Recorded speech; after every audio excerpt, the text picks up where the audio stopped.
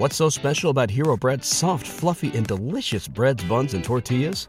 Hero Bread serves up 0 to 1 grams of net carbs, 5 to 11 grams of protein, and high fiber in every delicious serving. Made with natural ingredients, Hero Bread supports gut health, promotes weight management, and helps maintain blood sugar. Hero also drops other limited edition ultra-low net carb goodies like rich, flaky croissants and buttery brioche slider rolls. Head to hero.co to shop today. What happened was true.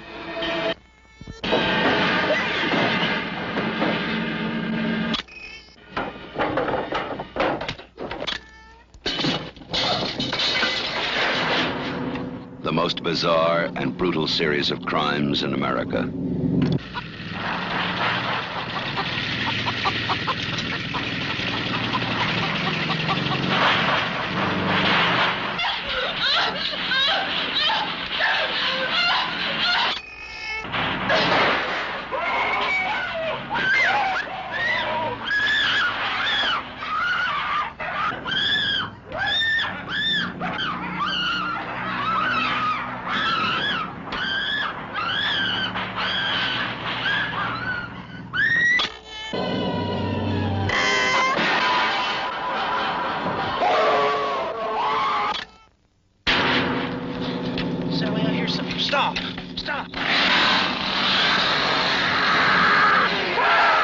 This is the movie that is just as real,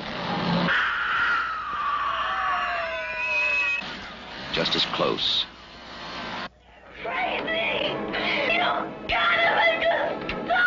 just as terrifying as being there.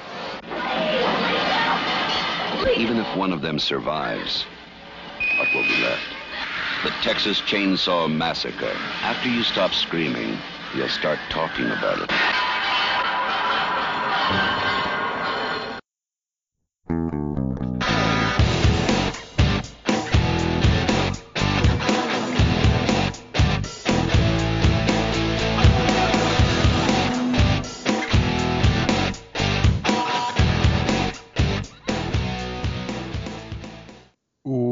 Welcome to They Call This a Movie, testing the strength of friendships one terrible movie at a time. Subscribe to the podcast on iTunes and other podcast services by searching They Call This a Movie. We are part of the Main Namey Network. To find more from us, check out the website at themainnamey.com or on Twitter, Facebook, and Instagram at The Main Namey.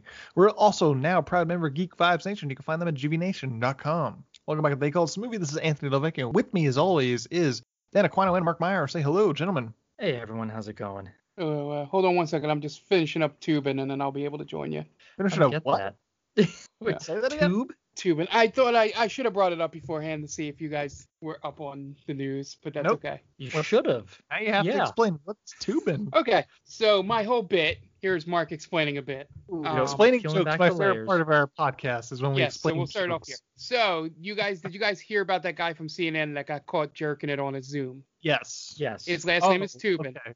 Oh, I thought you were talking like water tubing or... So, the joke was going to be, you guys would be disgusted thinking I was masturbating. And then my joke would be, no, I'm finishing up the 1988 Atari game Tubin for the NES. Mark. That was the joke. Giuliani pushed Tubin right out of the news. Too late for that, man. Question, are you doing that, Mark? Yeah. What, the video game? Yes. Okay. Assume that we're dumb. Okay. And we have no clue what's going to happen next. But to be honest with you, there's been two guys in the news this week that has been jerking it in some form or another, and he was the first one. So I mean, he kind of, allegedly. Yeah, I should have said I was laying back tucking allegedly. my suit in. I don't need us being handed over to the FBI. Sure. All right. Sure.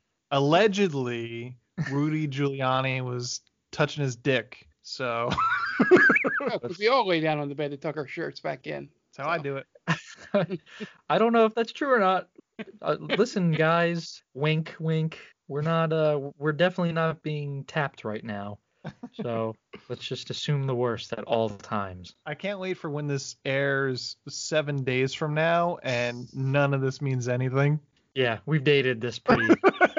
Oh, yeah, I remember that back in 2020, right at the end of 2020. Yeah, I get that. We're 3 days away from Halloween, and we're talking about something that happened 2 weeks ago. In its own right, is pretty scary. So yeah, we're continuing spooky season there. Yep. So this is our last episode for 31 Days of Horror, which went by super fast. But before we get into this week's movie, what have you guys been watching? All right, so I finished up Bly Manor. I don't know if either of you gentlemen have seen it or finished it.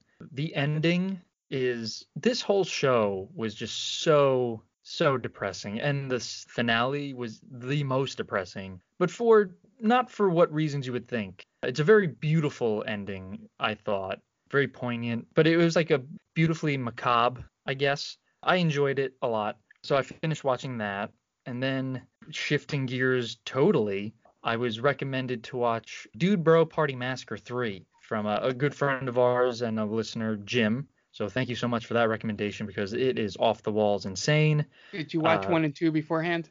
Surprisingly, there are no 1 and 2. This is this is the first one. Dude Bro Party Massacre 3 is in reality Dude Bro Party Massacre 1. But they explain in the prologue how there were 2 massacres before it that I guess it just they skim over it. But it's so over the top gory, and it looks like it's on a 90s VHS tape. So there's like infomercials that play in between certain scenes. It's really fun. I think you guys, well, maybe not Mark, but I think Anthony would enjoy it. But, if you get a chance to watch it, watch it. And I know I've watched other things. I watched Scare Me the other night. I think you reviewed that, Ant, right? Yep. I wasn't particularly happy with it. I didn't hate it. I expected it to be different. Like, it wasn't scary at all. But I like the idea of it, how everything is like it's all senses, auditory and a lot of visuals, and they never cut away. So I thought it was an interesting idea. But yeah, I think that's pretty much it. What about you, Mark? Yeah, no, I haven't really been watching anything. Basically, I spent this whole week preparing for our next session of our D&D game by watching as much and reading as much D&D stuff, just so I can make it good for the audience out there. So no movies for me. Okay. That was nice and quick. I've been watching a lot of stuff because, as we mentioned, it's 31 Days of Horror. So I think the last time we went on a tangent about holidays, but since then I've watched Hatchet, Q the Winged Serpent, which I kind of loved, Mortuary Collection, which was a fun kind of Creepshow-esque story. I watched the 2019 CG cartoon The Addams Family. I also watched Frankenweenie, the CG cartoon film. I also watched 2 movies that I have refused to watch because the endings have been spoiled for me. Watched The Others and The Village. Oh, that's right. I was getting angry at you for The Village. So The Village doesn't suck. This is 16 years after the hype. M. Night Shyamalan is an embarrassment, more or less. The Village is fine. I could understand why some people would be upset watching it in 2004. There's all this hype surrounding it.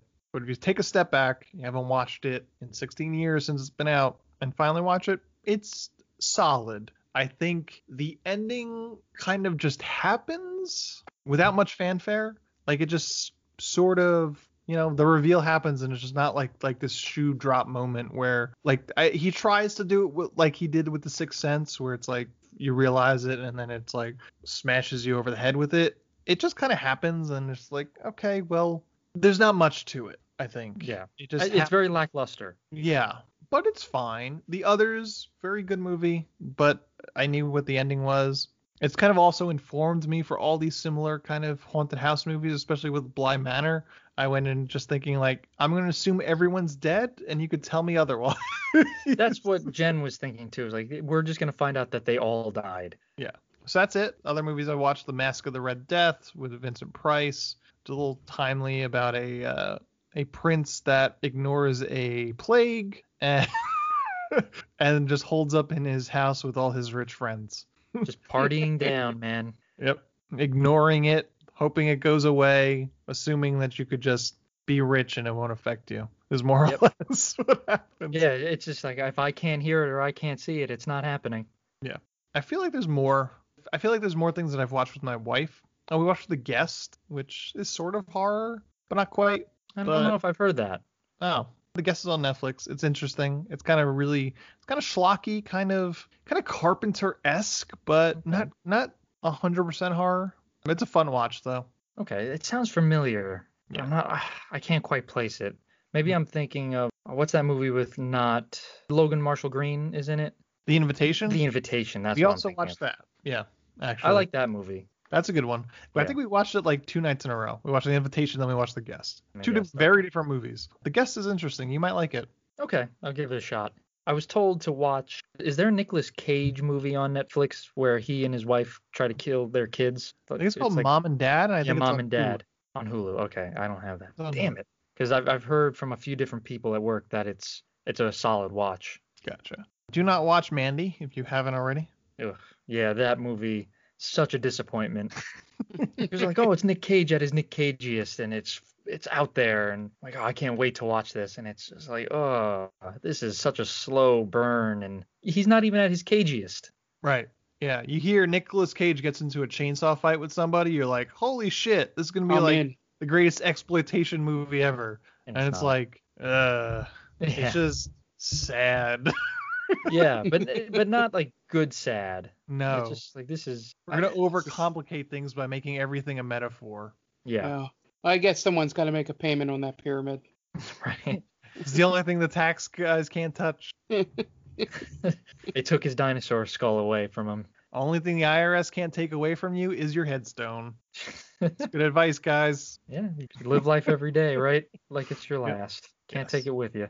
That's about everything I've watched, except for this week's movie. And this was a poll, so we decided that we were gonna do for our last episode for 31 Days of Horror this year. We were gonna do a poll like we did last year, and we pitted 4 movies against each other. One from the 70s, one from the 80s, one from the 90s, and one from 2000 and beyond. So 70s was Texas Chainsaw Massacre, 80s was The Evil Dead, 90s was And Brain Dead / Dead Alive, the Peter Jackson movie, and The Cabin in the Woods was our 4th one. So Evil Dead got into an early lead, was eventually taken over by Texas Chainsaw Massacre. Cabin in the Woods made a late showing, but in the end, it was Texas Chainsaw Massacre. So guys, where are you coming from with the Texas Chainsaw Massacre? I've seen the original a few times, but it had been a while. It'd probably been 5+ years since I'd watched it. I've seen the remake, the Jessica Biel remake. I've seen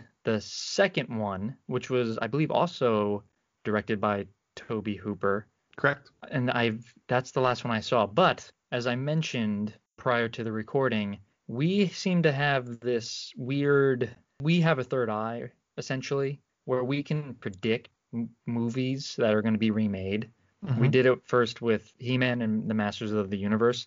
We recorded it, and I think the next day, Kevin Smith announced, "Oh yeah, we're making He-Man Masters of the Universe cartoon." So we did the poll, Texas Chainsaw Massacre 1, and just I think 2 days ago, or depending on when this is released, last week, it was announced that they are remaking the Texas Chainsaw Massacre. So when are we going to get our dues, essentially is what I'm asking. Like, when are you guys going to stop ripping us off? Exactly. Get your own ideas, you know?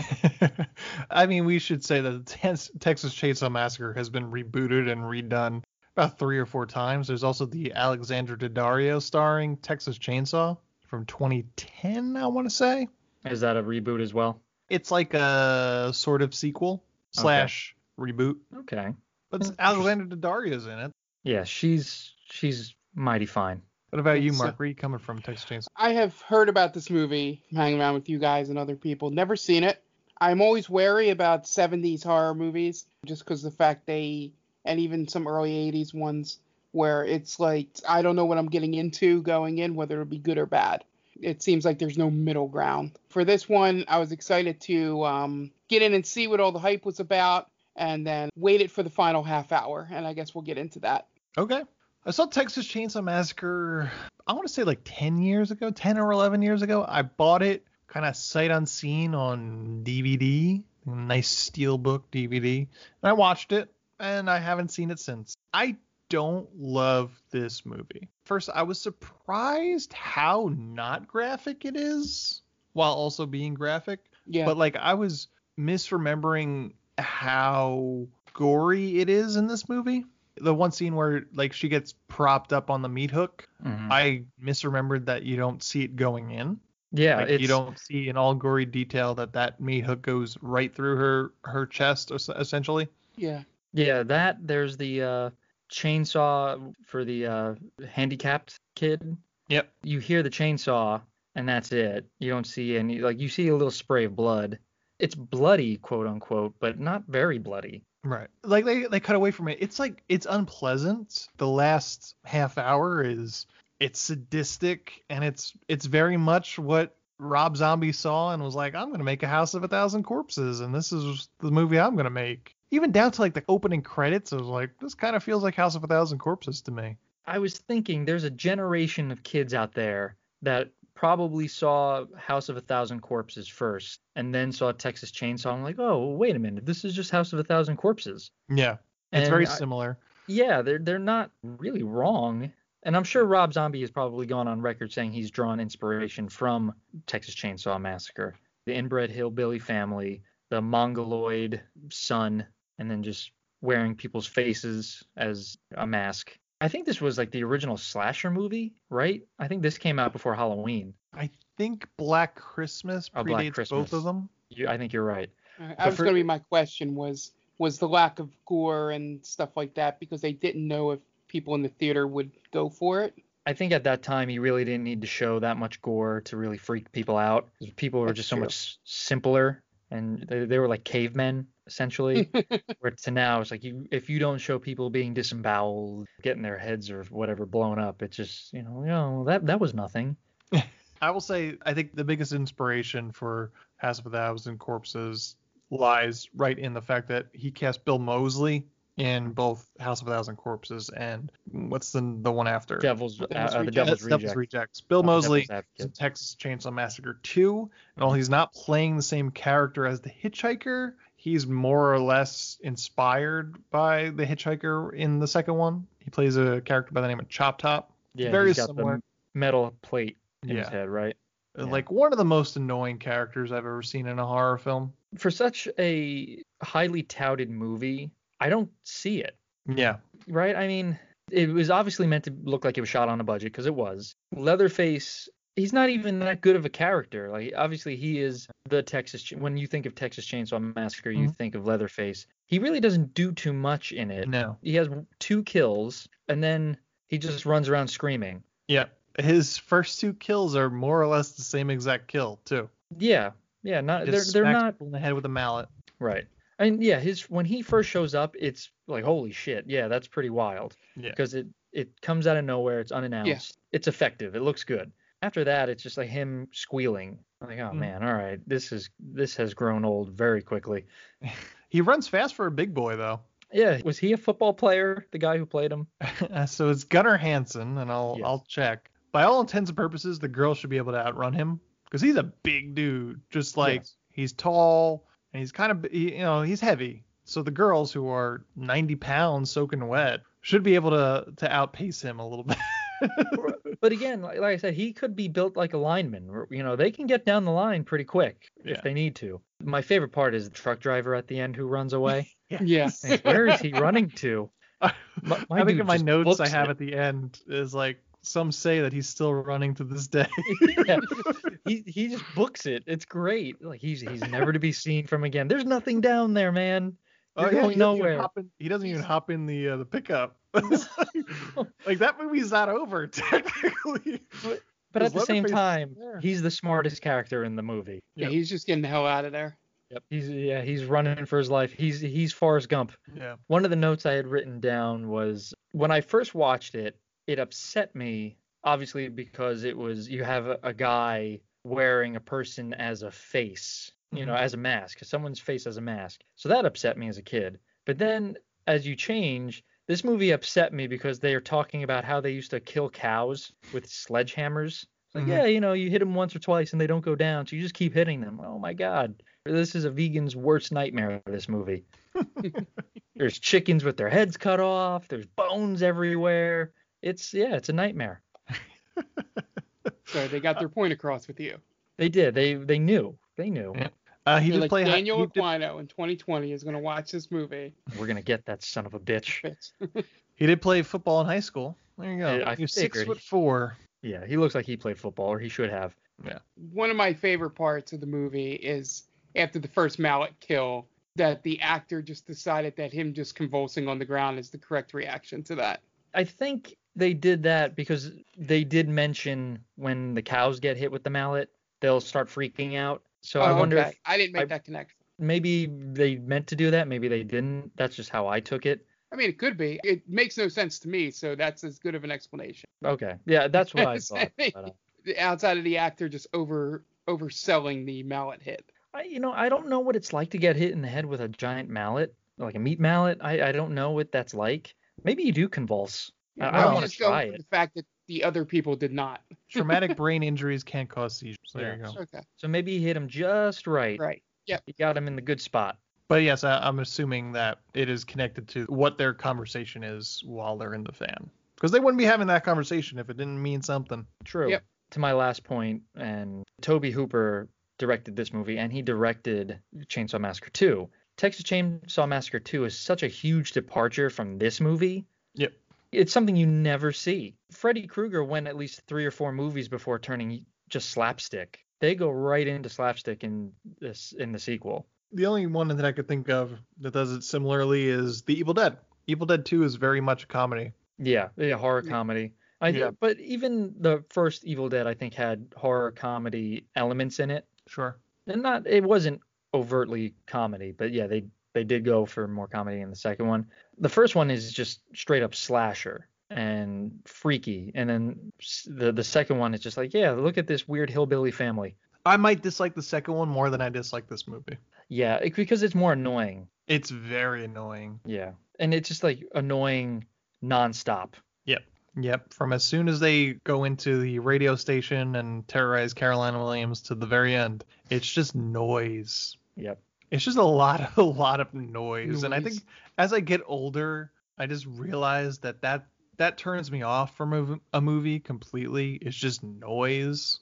Yeah. And watching some of these movies this month has kind of got me because like I watched half of Blood and Black Lace, and there was just one scene where just a woman continued to scream for like 3 straight minutes, and I'm just like, I'm about ready to turn this movie off. Well, I mean, that's what this movie is, really. Yeah. It's an hour of kind of just slow build up, a couple kills, and then just 20 minutes of nonstop screaming. It also has just the dumbest characters of all time. The most useless characters in any horror movie.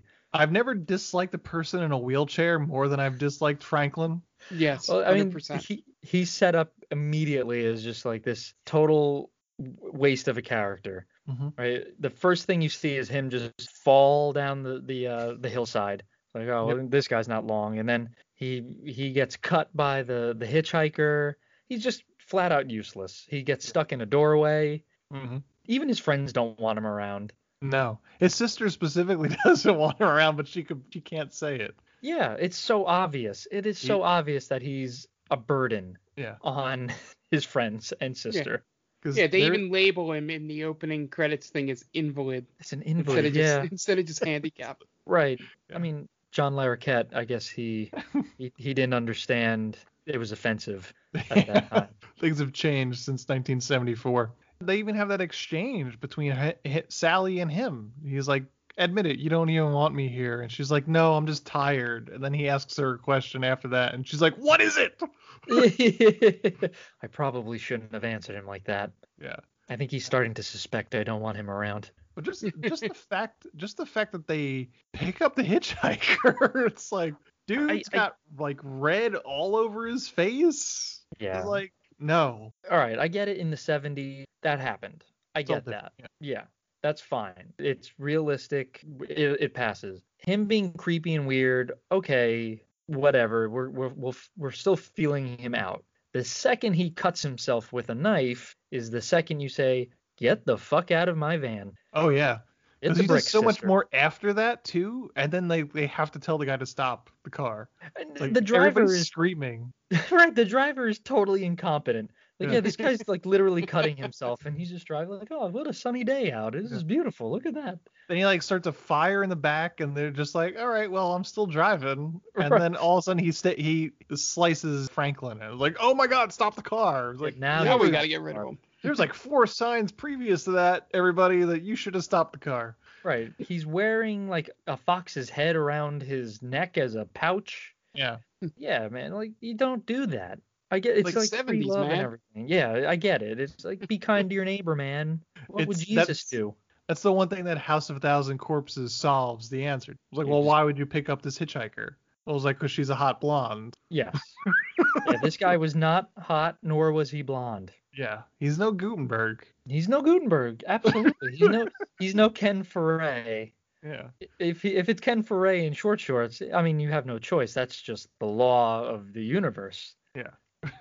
Texas Chainsaw Massacre from 1974 was directed by Tobe Hooper, who would also direct Texas Chainsaw Massacre 2, Poltergeist, and Life Force, among many others. Stars Marilyn Burns, Alan Danziger, Paul A. Partain, William Vall, Terry McMinn, Edwin Neal, Jim Saito, Gunnar Hansen, and John Dugan, with opening narration by Night Court's own John Larroquette.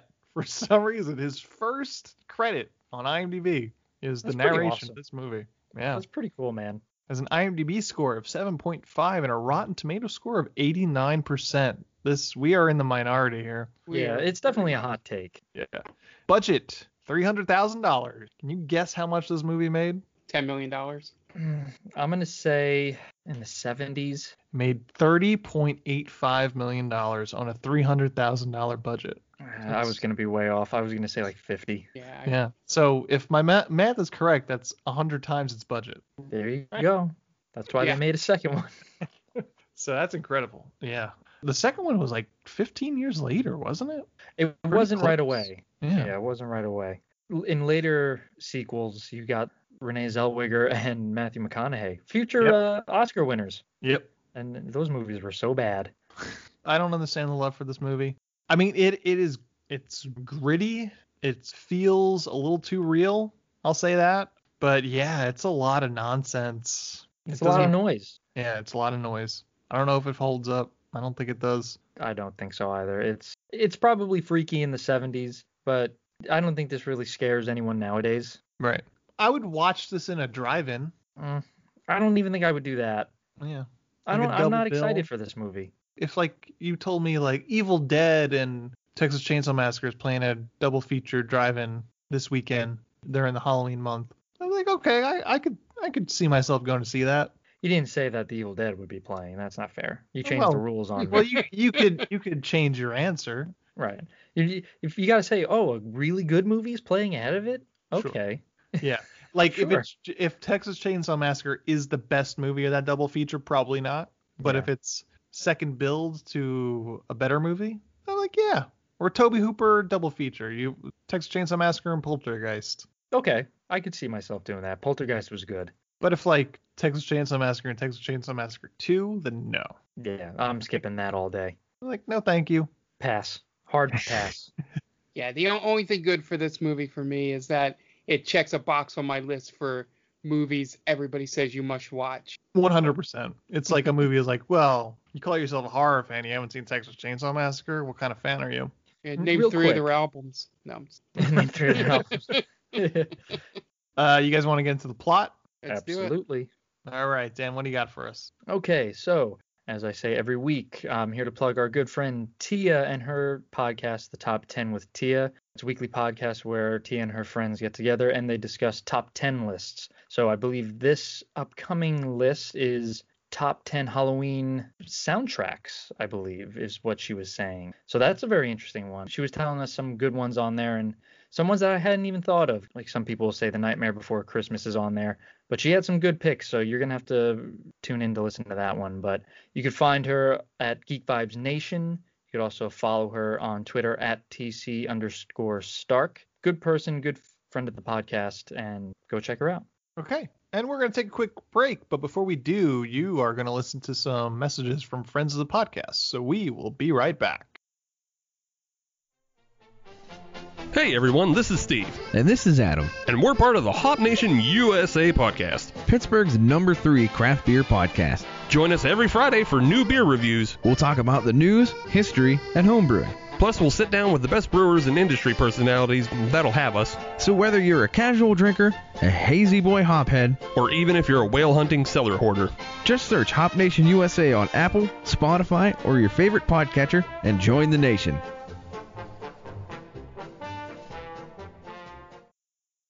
Oh, hi, didn't see you there. It's me, George, from the best little horror house in Philly, the show where we talk about the best horror movie ever made, according to our guest at least. We've talked about groundbreaking classics like Texas Chainsaw Massacre and Alien, but we've also got a lot of great ones coming up, including some very fun guests like Len Kabaczynski of Swamp Zombies and Red Letter Media fame, Caroline Williams, the star of Texas Chainsaw Massacre 2, and Chase Williamson from John Dies at the End. So make sure you're subscribed to the best little horror house in Philly, and I'll see you boils and ghouls over there.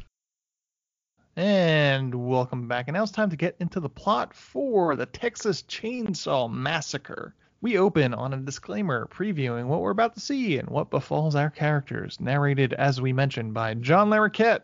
We then see a series of camera flashes revealing up-close shots of a decomposing body, and see it in full during the daytime. Two corpses situated on a headstone monument as a sort of work of art, as the radio report says. Then we get credits as the radio report continues. The credits play over abstract red and black imagery, and the radio report is of nothing in particular. Various stories from around the country, including a cholera outbreak in San Francisco, apparently. We then fade back into a dead armadillo on the side of the road as the radio report slowly fades out. A group of teens in a van pull over to the side of the road, setting up a ramp so that one of the teens who's in a wheelchair could get out and take a piss in a coffee can. As he pees, a semi-truck zooms past them, kicking up dirt, which knocks Franklin, the kid in the wheelchair, down a hill, because he's completely helpless. Later in the back of the van, and one of the girls talks about some astrology, about Mercury being in retrograde or some bullshit like that. Yeah, that's a red flag, by the way, to any guy out there. That put this movie very much in the 70s. Yeah, I mean, even now. Yeah. If you find yourself a girl and she starts talking about anything being in retrograde, run for the hills, dude. Yeah, because she's just going to use that as an excuse for being an asshole. Oh, yeah. Yeah, for just like bitching Oh, you man. out. That planet's running in reverse. I'm sorry. I'm a Cancer. My chakra wasn't aligned. Hey. You gotta give me a pass on that. No, we don't. If you know anything about astrology, Cancerians are not hostile creatures, as two Cancerians are on this podcast.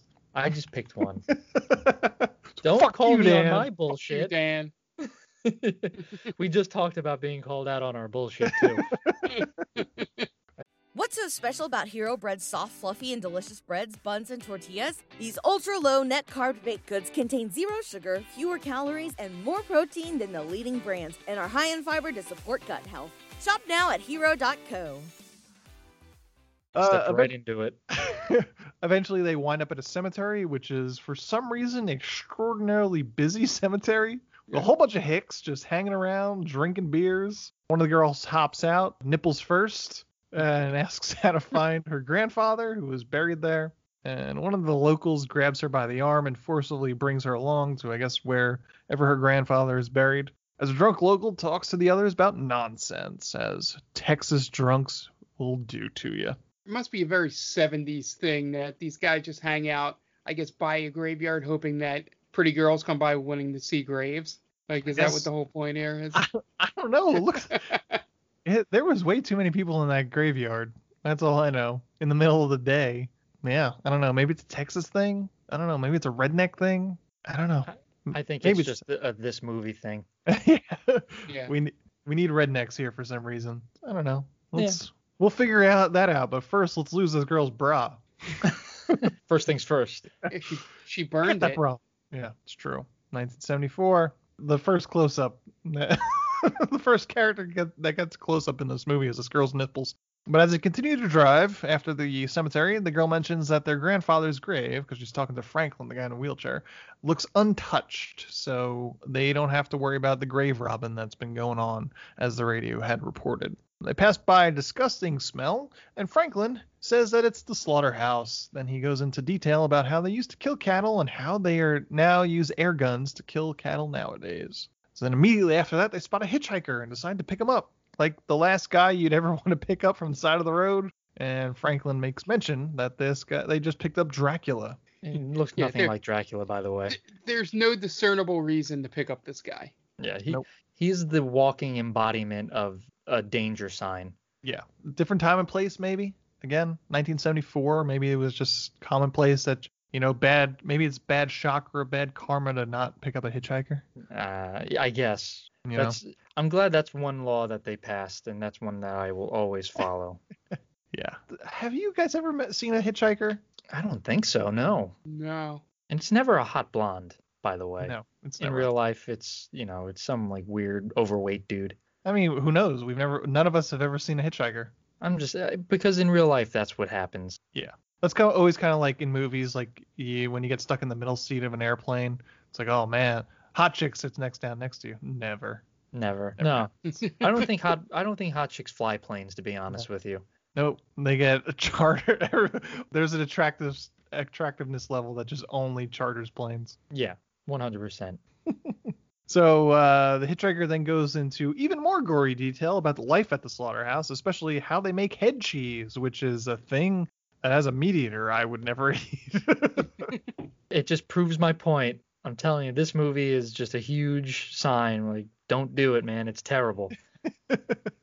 So then Franklin, for some reason, just takes out his pocket knife and starts fiddling with it, and then the hitchhiker gleefully takes it out of his hand and then cuts his own hand wide open. The hitchhiker takes out his own knife after giving back Franklin's to show everyone, and then he takes out an old-timey camera and takes a picture of the group. It's just like one after another moments that he does. Then he asks them to take him to his house because it's real close, and then invites them to dinner because his brother makes great head cheese.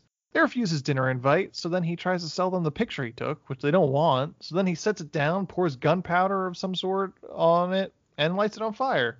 Then he takes out the knife again, slices Franklin's arms out, and they finally kick him out of the van. Strike three right there, man. There's so many strikes. It's probably strike 4 or 5 at this point. Yeah. Yeah, like I said before, once he takes the knife from Franklin and cuts himself with it, that's essentially, please exit the vehicle. It's like, oh, I think we're at your stop.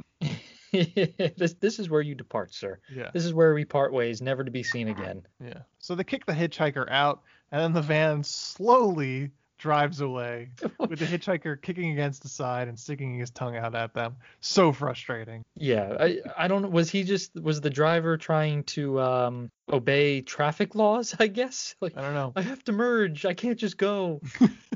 I was half expecting, because I haven't seen this in a while, I was half expecting the hitchhiker to just slash the tires. Yes. Right? Yeah. Yes. That's what I was like. He could have easily done it. Yeah. I forgot that that's not how they get into this situation. Right. He's probably going 2 miles an hour at this point. And I'm not exaggerating. He's crawling, literally crawling away from the psycho. He gives the hitchhiker every opportunity to do whatever he will with the van.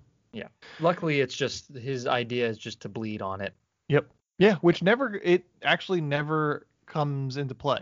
They talk about it, and that's it. Like, Yeah.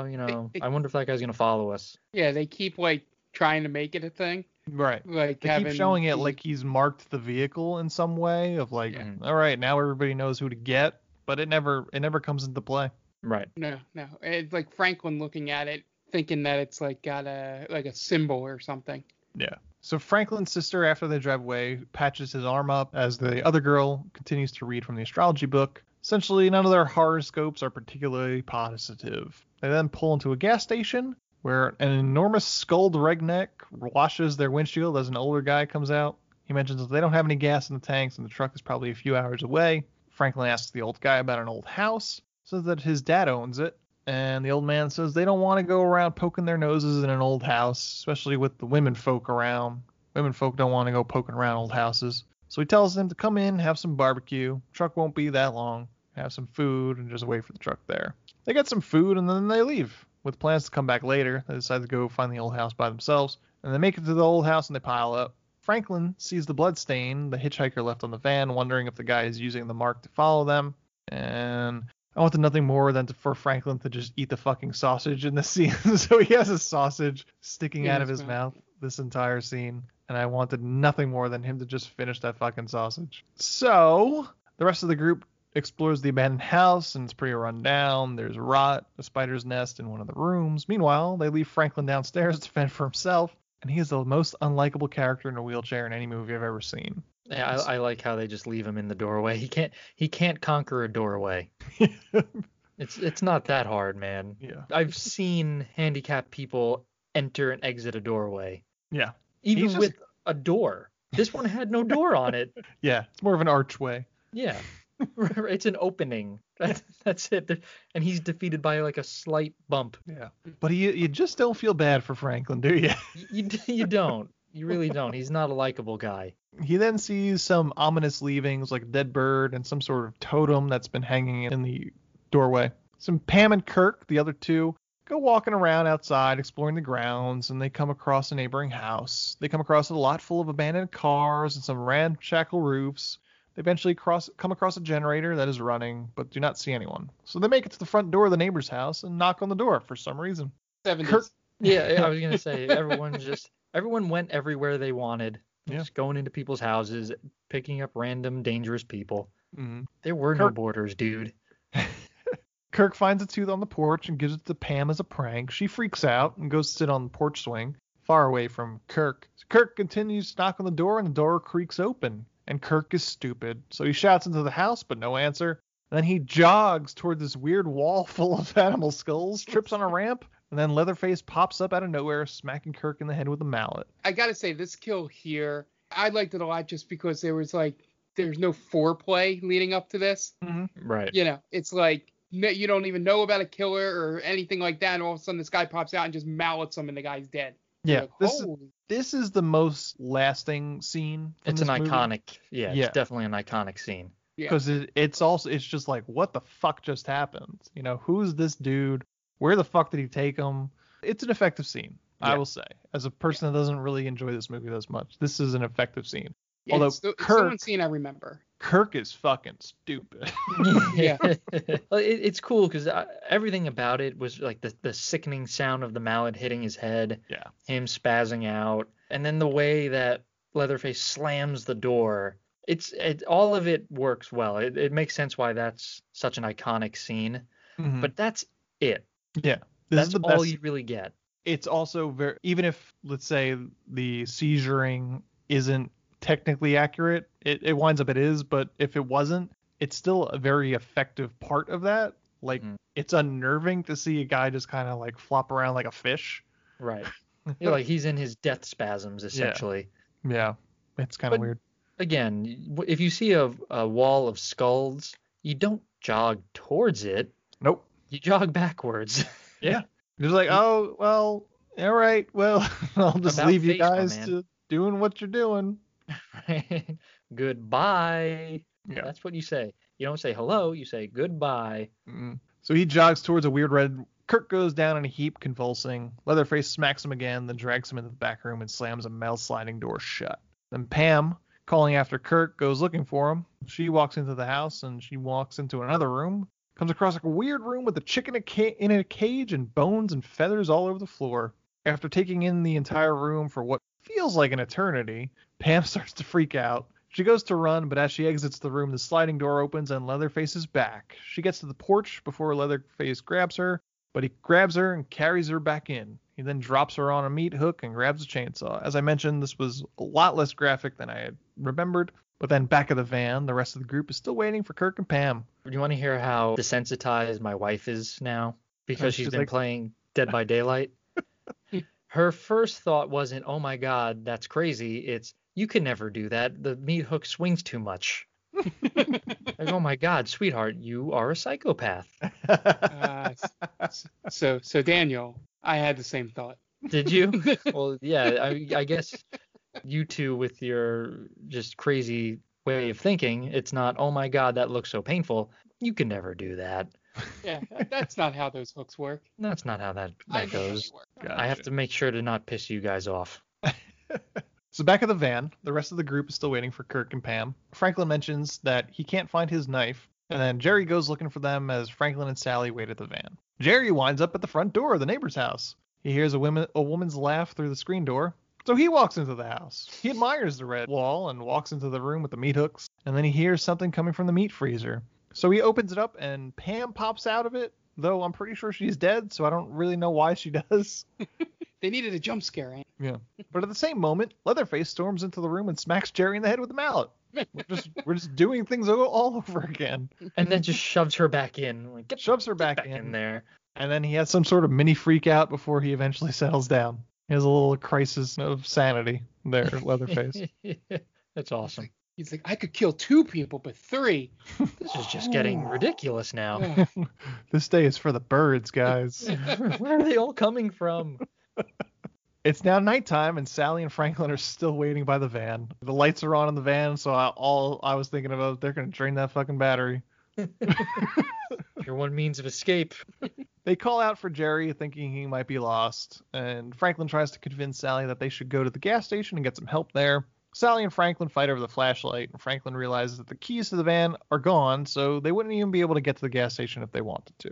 So Sally unfortunately has to drag her brother through the woods to go looking for Jerry in the dark. As they go stomping through the woods, Leatherface shows up and just buries his chainsaw right into Franklin's chest. I wish you'd see it, though. You don't see it. You see nothing. Yeah. Franklin gets it the worst, I think, out of everybody. He gets it in the chest, in the arm. He gets it good. Yeah. So Sally runs with Leatherface chasing after her. Sally runs towards the only light she can see, running through brush with Leatherface hot on her heels, which is like 60% of this movie. She winds up at the house, first trying to get it through the back door, but then makes it through the front. So rather than go through the red door, she runs upstairs as Leatherface saws through the front door. Upstairs, she goes into a room and sees what we think are 2 dead bodies sitting in chairs. Back to the stairs as Leatherface makes his way through the door. She runs back up the stairs with him in pursuit, and she jumps through a window into the ground below. She is unfazed by breaking through glass, which probably should just cut her to ribbons, and nor the fall, which, as we saw from Beyond, Barbara Crampton broke her leg in a similar fall. She's fine. The chase continues outside as Sally once again finds herself running through the woods in the dark, and Leatherface chasing after her. Through this whole scene, it felt like you should have like Benny Hill music playing over this chase, because it feels like he's slowing down on purpose just for the fun of it. Yeah. I thought the same thing with the hitchhiker. Definitely at the end. Yeah, he had plenty of chances to catch her. And I was like, I guess he's like fucking with her, you know? Yeah. But he had her, dude. He's like in a brisk jog. Right. He had her. Yeah. And he just kind of like slashing at her from behind with his knife. Yeah. But I don't think Leatherface, I don't think that's his MO, right? He hasn't shown that yet. I don't know what his MO is really. I think he's inbred, so he doesn't know what to do. Yeah. I don't know. He's just not smart enough to figure things out. Right. He's the muscle. He's not paid to think. Sure. So Sally makes it all the way to the gas station and pushes through the door where the old man is still there. And then he picks her up and puts her in a chair, and she says there's someone outside chasing her. So he looks outside, telling her there's no one outside. He says he's going to get his truck and we're going to get out of here. So he gets his truck, and while he's getting his truck, she's seeing all the barbecue, which I'm guessing is human meat. They don't specifically say. Right? Soylent Green. Soylent Green's people. It just seems like that's where we're going with this movie. Yeah, I think that's what at least we're supposed to pick up on, right? Because that look of realization comes across her face, like, oh man, I made the wrong move here. So he comes with his truck, and he comes in with a burlap sack with every intention of just putting her in that sack. Not even hiding it. She's going to fight back. So she grabs a knife off the counter, and they fight. He grabs a broom, knocks the knife out of her hand with a broom, and eventually knocks her out with the handle. It's like, man, Sally, you need a little more fight in you. To get knocked out by a broom handle is just silly. Yeah. She puts up less than a fight. Yeah. So he ties her up and gags her, puts the bag over her head, and drags her out to his truck. And he drives her back to the house. A hitchhiker shows up, and the old man beats him, telling him that he almost got himself caught. The old man drives up to the porch, and the old man tells the hitchhiker to grab the girl. So he does and brings her inside, tying her to a chair. And the old man starts ordering Leatherface around too, who is now dressed like some sort of woman. He's got a wig. I think he's like the grandmother. Yeah. Or the mother. It gets weird. It gets weird. Out of nowhere. I mean, it's already weird, but they crank it up to 11. So the hitchhiker and Leatherface head upstairs and bring down Grandpa, who was one of the quote-unquote dead bodies we saw upstairs. So they set him down at the kitchen table and then cut Sally's hand open and let him suck on her blood, which is probably one of the most disturbing moments of this movie. I was thinking to myself, like, this is weird, but somewhere, someone out there is like, that's their thing. Yep. Old people sucking on younger girls, like that's my thing, man. It's like, Mhm. oh, well, that's unfortunate. I mean, we can point out what it is and how it looks, but we never kink shame. We will never shame anybody No, for that's that not being what their we do thing. here. Nope, not at all. But from fear, Sally passes out. Eventually, she wakes up and she is still tied to a chair at the table. Sitting with her is the hitchhiker, the old man, Leatherface, and Grandpa. And she screams, and the hitchhiker and Leatherface scream with her, mocking her for what feels like an eternity. She pleads with the old man, and then the hitchhiker and Leatherface start pawing at her. And then there's just a really long period of time where she just screams, and the hitchhiker laughs at her. The old man laughs too. This is obviously the moment where I got reminded of Resident Evil 7, the game, because it's a very similar tied up while they're eating. The only thing they didn't do, and remind me if I'm wrong, but they didn't try to feed her, right? She has a plate of food, but they don't try and force feed her or anything like that. Yeah, that's the only thing that happens in that game that doesn't happen here. Yeah, you could cut this scene down by like 3 solid minutes. Yeah. The old man gets fed up a little bit with the screaming, and he goes to leave. And then the hitchhiker gets the idea to let Grandpa kill Sally. I wanted someone to hit me over the head with a meat mallet. So they untie her from the chair and make her stand over an empty bucket, like they're gonna let the blood go into there. Meanwhile, they keep trying to hand Grandpa the mallet, but he's basically a corpse at this point, so he has some difficulty grabbing it.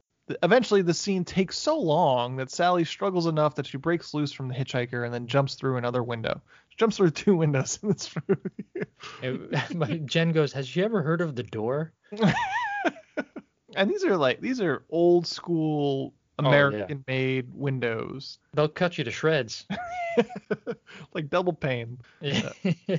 So Sally runs towards the road. This jump from the first floor, for some reason, she hurts her ankle on this one. So now she's slow, but she's got the hitchhiker and Leatherface chasing after her.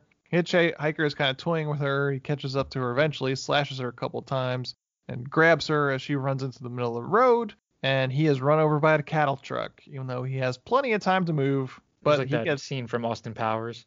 Yeah. Stop. But he gets it good. Every tire hits All 18 wheels. Yeah. The cattle truck driver gets out and sees Leatherface chasing after Sally, so he jumps back into his cab and pulls Sally in. While Leatherface tries to put the chainsaw through the door, the driver and Sally jump out the passenger side, and the driver takes a wrench with him. So the driver and Sally go running down the road with Leatherface chasing after them. The driver throws the wrench, hitting Leatherface in the head, which makes him fall down, cuts a gash into his own leg with the saw. So then a pickup truck driver drives by, and Sally jumps into the road to get it to slow down. She jumps into the flatbed just as Leatherface gets close to her. The pickup truck drives away, bringing Sally to safety. I'm assuming the cattle truck driver is still running to this day. And that is the end. None of the bad guys get it in the end, so they survive for a sequel. That's the end of Texas Chainsaw Massacre. It's an unpleasant experience. Yeah, the ending's right. I know that there's a pretty famous scene of Leatherface just waving the chainsaw around. I was going to say, I think I've seen that before without ever seeing the movie. Yeah. And her in the flatbed. But it's, my God, it's exhausting, the final scene of this, the final act of this movie. Just screaming and hollering and hooting and an old man trying to hit someone with a mallet, and it's just so awfully boring and anticlimactic. The real hero of this movie is the truck driver, because he's a hot shot with that wrench. Dude's a regular Hawkeye over here. I just like, he has no lines, throws the wrench, and books it. He's my favorite character in like any horror movie, because that's what a real person would do. Fuck you, and then run. But my goodness, there's just so much happening, and it's just all loud noises. Yeah, I mean, we got through this plot really quickly because of that. A lot of it could be summed up in short sentences, like this happens and then this happens, and that's the end of the movie. I don't feel like it holds up as well as some of its contemporary films. Like, I think The Exorcist is a good example of a movie that holds up. Obviously, it's different. The Exorcist is a studio-produced film. It won 2 Academy Awards. It was nominated for like 10 total, I think. So obviously that's different, and this was made on $300,000. So I appreciate what they were able to accomplish, and the fact that, like we said, it made 100 times its budget. Yeah. Awesome. Good for them. Good for Tobe Hooper. It's just not not a fun watch. Like, if you asked me to name my 10 top horror films of all time, this wouldn't come close. I wouldn't even consider this anywhere No. near it. I agree. Yeah. It's a slog. Yeah. Yeah, and I would imagine, and now this is something we could never be able to find out or know for sure, is that being in that time period and seeing this in the movie for the first time, just the visuals of it being on the big screen is why maybe it got the reputation. Like one of those things that got it because of when it came out. And then it's one of those things where people just go, oh yeah, that movie's great. Yeah. Yeah, I'm sure there's like an aspect of it was people were coming out of the theaters just like, did we just watch like a fucking snuff film? Right. You know, for the time, this is extreme, you know. Maybe not even as extreme as Last House on the Left. I haven't seen The Last House on the Left in a long time. I don't even know what to say like to make this movie better. I really don't know if there's anything that could be said for that, to be honest with you. I think what makes this movie better is what they did in the remake with Jessica Alba, because Jessica you Biel. had Jessica Biel. I'm sorry, yeah, Jessica Biel. They added R.E. Lermy. Yes, he's like an inbred cop who is part of the family. He's essentially like the old man in this from this movie. Yeah, so I mean, it even shows you like they have the law essentially on their side here. Mhm. So you're really screwed there. He's awesome in it. It's a little gorier. You see the kills better. I think that's what makes it better in the long run, where you can actually see the chainsaw doing damage other than just a back shot of it. Mm. I think that's what, in my opinion, I enjoyed the remake better than the original.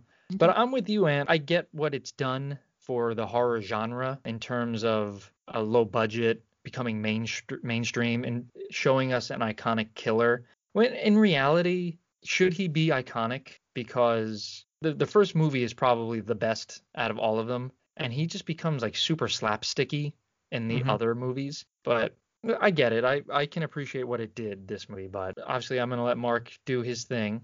And I have a question for you guys after Mark is ready. Okay. So basically all I was going to say with this movie is that I guess there was some inspiration for how wheelchair deaths should go in Mac and Me from this movie. Is that you just show it from the back and not have any blood? The uncut Mac and Me, no. We Uncut see Mac it all. and Me. That kid But yeah, got there's his. nothing the only thing that could really be done is a little bit more budget, a little bit more gore, but you weren't going to get that in 1974 with where this movie came from. So that's about the only things that's why the remakes have been made, is because the premise of the story is good, the outline of it, but you have to fill in a lot better and make it more compelling than the original does. All right, Dan, hit us with your question. So if we are in this situation, you, your wife, my wife, Mark. Am I in a wheelchair? You can be in the wheelchair if you like. You don't have to be. Maybe crutches. Crutches. Yeah, maybe you just like have a pulled hamstring, Mark. We'll say that. Got it. What order do you think we die in? Jen dies first. Jen dies first. I was Jen going to dies? say I die first, and then Jen dies. Okay. I figured she'd be the first one in the house. Okay. I feel like she's got that curiosity aspect to her. She's like, ooh, this is kind of weird. Let's check out this house. And like, boom. Skulls. Yeah. It's like, ooh, this is weird. And then like Leatherface, just boom, surprise, bitch. Boom. And then she gets to go out the way she always wanted to, getting hung on a meat hook. Yeah. And she could tell Leatherface, this is not how it's done. Ah. And then probably you going in after Jen. Mm-hmm. Okay. I feel like Mark and Lynn will be the last too. I think I'm dying next. I was going to say Lynn makes it out. Yeah. She's Lynn's the probably one who final. survives. Mark gets caught in the woods. Although, to be honest with you, on the outside, the house was pretty nice looking. Lynn will be like, oh, well, maybe the house is for sale. Let's go check it out. I'm either going to get sucked in by the house, or I'm going to be the coward and just go, sorry, Lynn, bye. And Yeah. just run. Yeah, I would pull a Grandpa Simpson as soon as I saw that red wall. Like, do. yeah. Hat off, hat back on. Yep. Yeah, walk back over to me and Lynn. Oh, It's like, nope, but we're just gonna walk. Like, we're going back to the road, right? Yep. Yeah. They're dead. I found their bodies. They're dead. We're gonna go. Yeah. Okay, And you just keep walking. Just don't even stop to see if we're following you. Yeah. Oh, one thing I wanted to mention, like how nice the hitchhiker's teeth were. That kind of took me out of it a little bit. I honestly don't even remember how his teeth looked. Yeah, He had that big red blotch on his face, and that's all I could really pay attention to. I was like, man, they really couldn't give him like little fake teeth because like those are some pearly whites. Well, listen, just because he eats humans doesn't mean he doesn't take care of his dental, hygiene. I guess I figured that would be the first thing. You might be right. I don't know. All right, I think this is all we have to talk about Texas Chainsaw Massacre. You guys want to plug your shit? Yeah, absolutely. My Twitter account is at Diaquino122. Follow our Real Play D&D account, Stranger Damies, at Stranger Damies, and that's on Twitter and Instagram. And that is it for me. Mark? Yeah. So we have our D&D podcast, Stranger Damies, airs every Wednesday. Episode that aired before this will be the first of our Halloween one-shot that Ant does every year. So be sure to check that out. We can follow us on Instagram and Twitter at Stranger Damies. We have our gaming podcast, the Game Vault Pod. That airs every other Monday. We have an episode that just aired on Monday, so be sure to check that out. And we do stream at Game Vault Pod, which is where you can find us on all socials and on Twitch. We do it Wednesday, Thursdays, one of Friday or Saturday, and then Sunday and every other Monday. So just check out Game Vault Pod on Twitter for the schedule and any changes, any surprise streams or anything like that. But most importantly, what we're doing, I guess would be next weekend at this point, because time doesn't mean anything in 2020, would be Extra Life. We do a 24-hour gaming marathon to help raise money for the Children's Hospital of Philadelphia. That will be Saturday, November 7th at 9 a.m. Eastern Standard Time. We'll start out with a session of Stranger Damies, and then we'll go into playing video games for the next 24 hours. You can donate by going to tinyurl.com/extralife5. So be sure to donate there. Like I said, if you can't donate, perfectly fine. We understand. If you can, signal boost us or join us in the chat. Either way, it'll be perfectly fine, helping us out. If you can donate, you can do it anytime between now and December 31st. But if you don't have a time limit or you're not waiting to get paid or anything like that, that you'll be paid after November 7th, I would recommend doing your donations on that day just because we're going to be striving for some goals and have some special things tied to them. You may be able to bid for things to have us do and stuff like that. So it might be better to hold your stuff until that Saturday to just see what you can either make us do or make us play or something like that. Once again, Saturday, November 7th, 9 a.m. Eastern Standard Time. You can find us at tinyurl.com/extralife5. Okay, great. And we are They Called Us a Movie. You can find us at theycalledusamovie.podbean.com and on all podcast streaming apps just by searching They Called Us a Movie. We are themaindamie.com. You can find us at all socials by searching The Main Damie. This is 31 Days of Horror. We're just wrapping up 31 Days of Horror, but you could go to themaindamie.com and find all the articles we've written this month, as well as all our past 31 Days of Horror podcast episodes. We're also proud member of Geek Vibes Nation. You can find them at gvnation.com and on all socials and podcast streaming apps just by searching Geek Vibes Nation. Bunch of great shows besides us. Scene and Nerd, Gunning the Sacred Cow, Top 10 with Tia. If you're into geek stuff, there's something for everyone. You could hit us up at themaindamie@gmail.com. Questions, comments, you want to suggest a movie for us? Go right ahead. I am at Ant Delvec on Twitter. You can hit me up there. And that's going to wrap it up. This has been They Called Us a Movie, and this was The Texas Chainsaw Massacre, directed by Toby Hooper. So, for Dan Aquino and Mark Myers, this is Anthony Lavecchio telling Toby Hooper, well, you certainly made a movie, didn't you?